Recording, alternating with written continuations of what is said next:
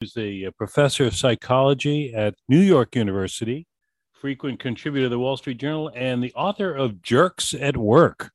Uh, okay, there's an interesting title. Now, Jerks at Work. With the first question, I have a number of questions for you, but one was, how did the COVID-19 figure in this? Is this a factor or what? Yeah, absolutely. I think, we've all been dealing with jerks at work our whole lives. I think the way that people have been jerks has really changed, and the ways in which we allow people to be jerks has changed. So I'll give you a few examples. One of the types of jerks I talk about in my book, the bulldozer, takes over meetings and takes over agendas.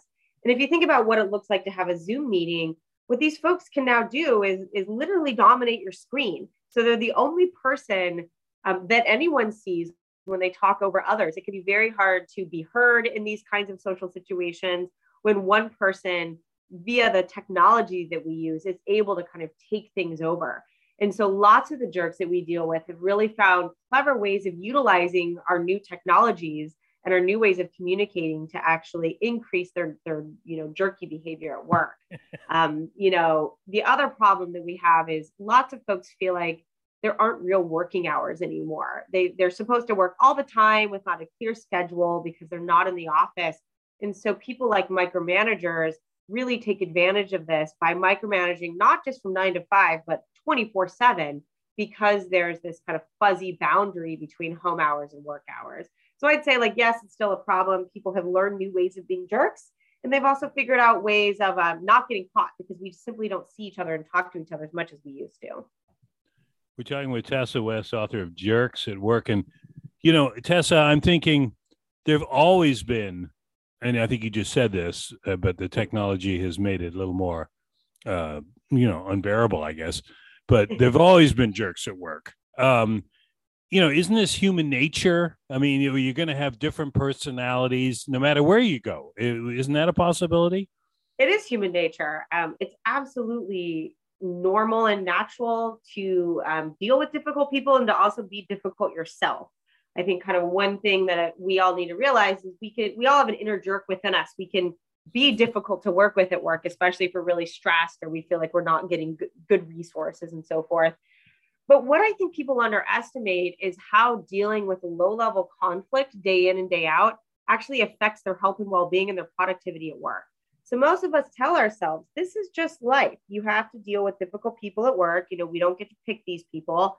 This is normal. I'm just going to suck it up and figure out how to make it work. But what we find is that over time, that low-level stress really builds up in the body. It affects everything from your blood pressure and, your heart rate to your diet and your sleep and your relationships at home and so forth. So it behooves us to learn a couple of strategies to kind of nip these things in the bud early before they really get out of control and stress us out enough to make us kind of want to disengage and hide from people at work. We're talking with Tessa West, author of Jerks at Work. And Tessa, you got some nice publicity here in the New York Times earlier this month, a great big Sunday article, "No More Working for Jerks." And a great big shoe on the cover there. I picked that one out. But I think one of the points it makes in that article, and I think we should make it to our listeners, is what you have isn't just a diatribe against awkward people and sort of irritating personalities, but rather a strategy. And I think you just alluded to it.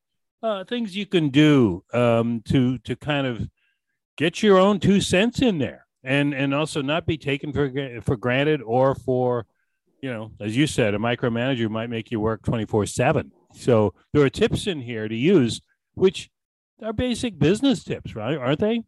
Yeah, absolutely. And I think the tips I provide are really meant to work for anyone, no matter what your job is. So if you're a hairdresser or a CEO, the same basic principles apply, because I think that our relationships are not actually that different in kind.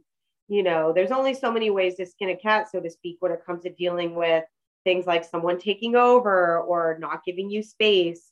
And in fact, I'd say a lot of the tips are actually drawn from relationship science on what works to manage conflict in a marriage. So we've all learned that you can't, walk up to your spouse and spell out all of their flaws in excruciating detail. That's not going to work. It doesn't work at work either. So some of the basic strategies are all about how to kind of prevent these negative patterns of communication where people get defensive or they stonewall you. You don't really get anywhere. Kind of simple, basic strategies that work in all of our types of relationships. Now, one of the things that's going on, and again, it's probably COVID related, or at least that point has been made, where people are leaving jobs in large numbers. We saw like a 4.5 million figure early last year, late in the year. So is this awareness now coming that, hey, I'm not going to, the old movie line, I'm not going to take it anymore, Yep. and move on. Absolutely. So when the Great Resignation started, lots of people thought it had to do with work flexibility. So, people wanted to be able to work from home. They didn't want to go back to work, and also compensation. But a new study just came out showing that the reason why people leave, or kind of the number one reason why they leave, is because of a toxic workplace. That explains 10 times, the variance of why people leave workplace compared to compensation and flexibility. So we're not going to take this anymore. It's definitely in the air right now. People are tired of dealing with it. They're also feeling overloaded from, just the pandemic and having kids at home and things like that. And the last thing they want is additional workplace stress when they have options. They cannot work for that kind of a culture. I'd also say that it used to be the case that if our immediate boss was fine, we didn't really care that much about the toxicity of the workplace or what the CEO was doing. But that's changed a lot, where people want the whole company to have a good, positive culture.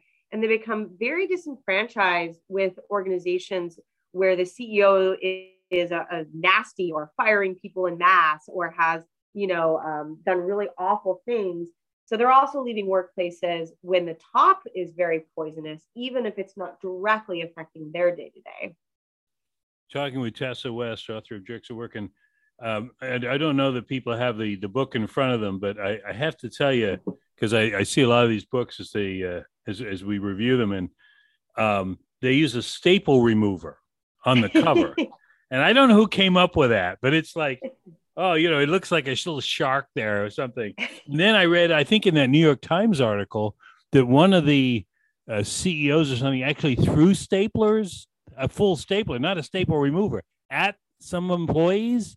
This is what triggered. You hear these horrific stories of people throwing objects and, or firing people, 900 people in one Zoom call. Yeah. And you think these things are super rare, but it turns out they're less rare than we would hope.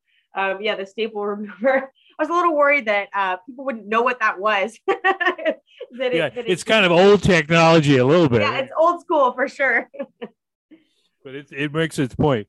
Tessa, one more thing, and I'll let you go here, because you need to tell the world about all these jerks. Is there a point, and maybe you touch on it in your book, is there a point that, when you try these things, you try the strategies, and maybe you're not making it, is that time to go? Or what do you say to somebody who says, hey, I looked at this and I tried this, but it doesn't seem to be working? Yeah, that's a great question. In fact, the next book I write, I want to be about breaking up with people at work. There are certainly types of jerks that my strategies are about how to avoid them, or to sort of back out of those relationships. So for example, the gaslighter, you don't want to fix that. They are motivated to lie to you on a very grand scale and to isolate you from your victims. So the strategies are all about how to break up with that person. And the same can be true for people like credit stealers. So absolutely, at some point you do need to exit out of these relationships, but you want to do it in a way that preserves your reputation, and also your reputation, with the bosses and with other potential employees. So kind of burning down the house is usually not the best strategy, but you can kind of back out of these relationships when things. So we'll look forward to that next book, Tessa. Thank you. On your way out the door, kind of thing. We'll see what kind of clever thing you come up with on the cover there. All right. Thank you, Tessa West, author of Jerks at Work. Very good. Take care now.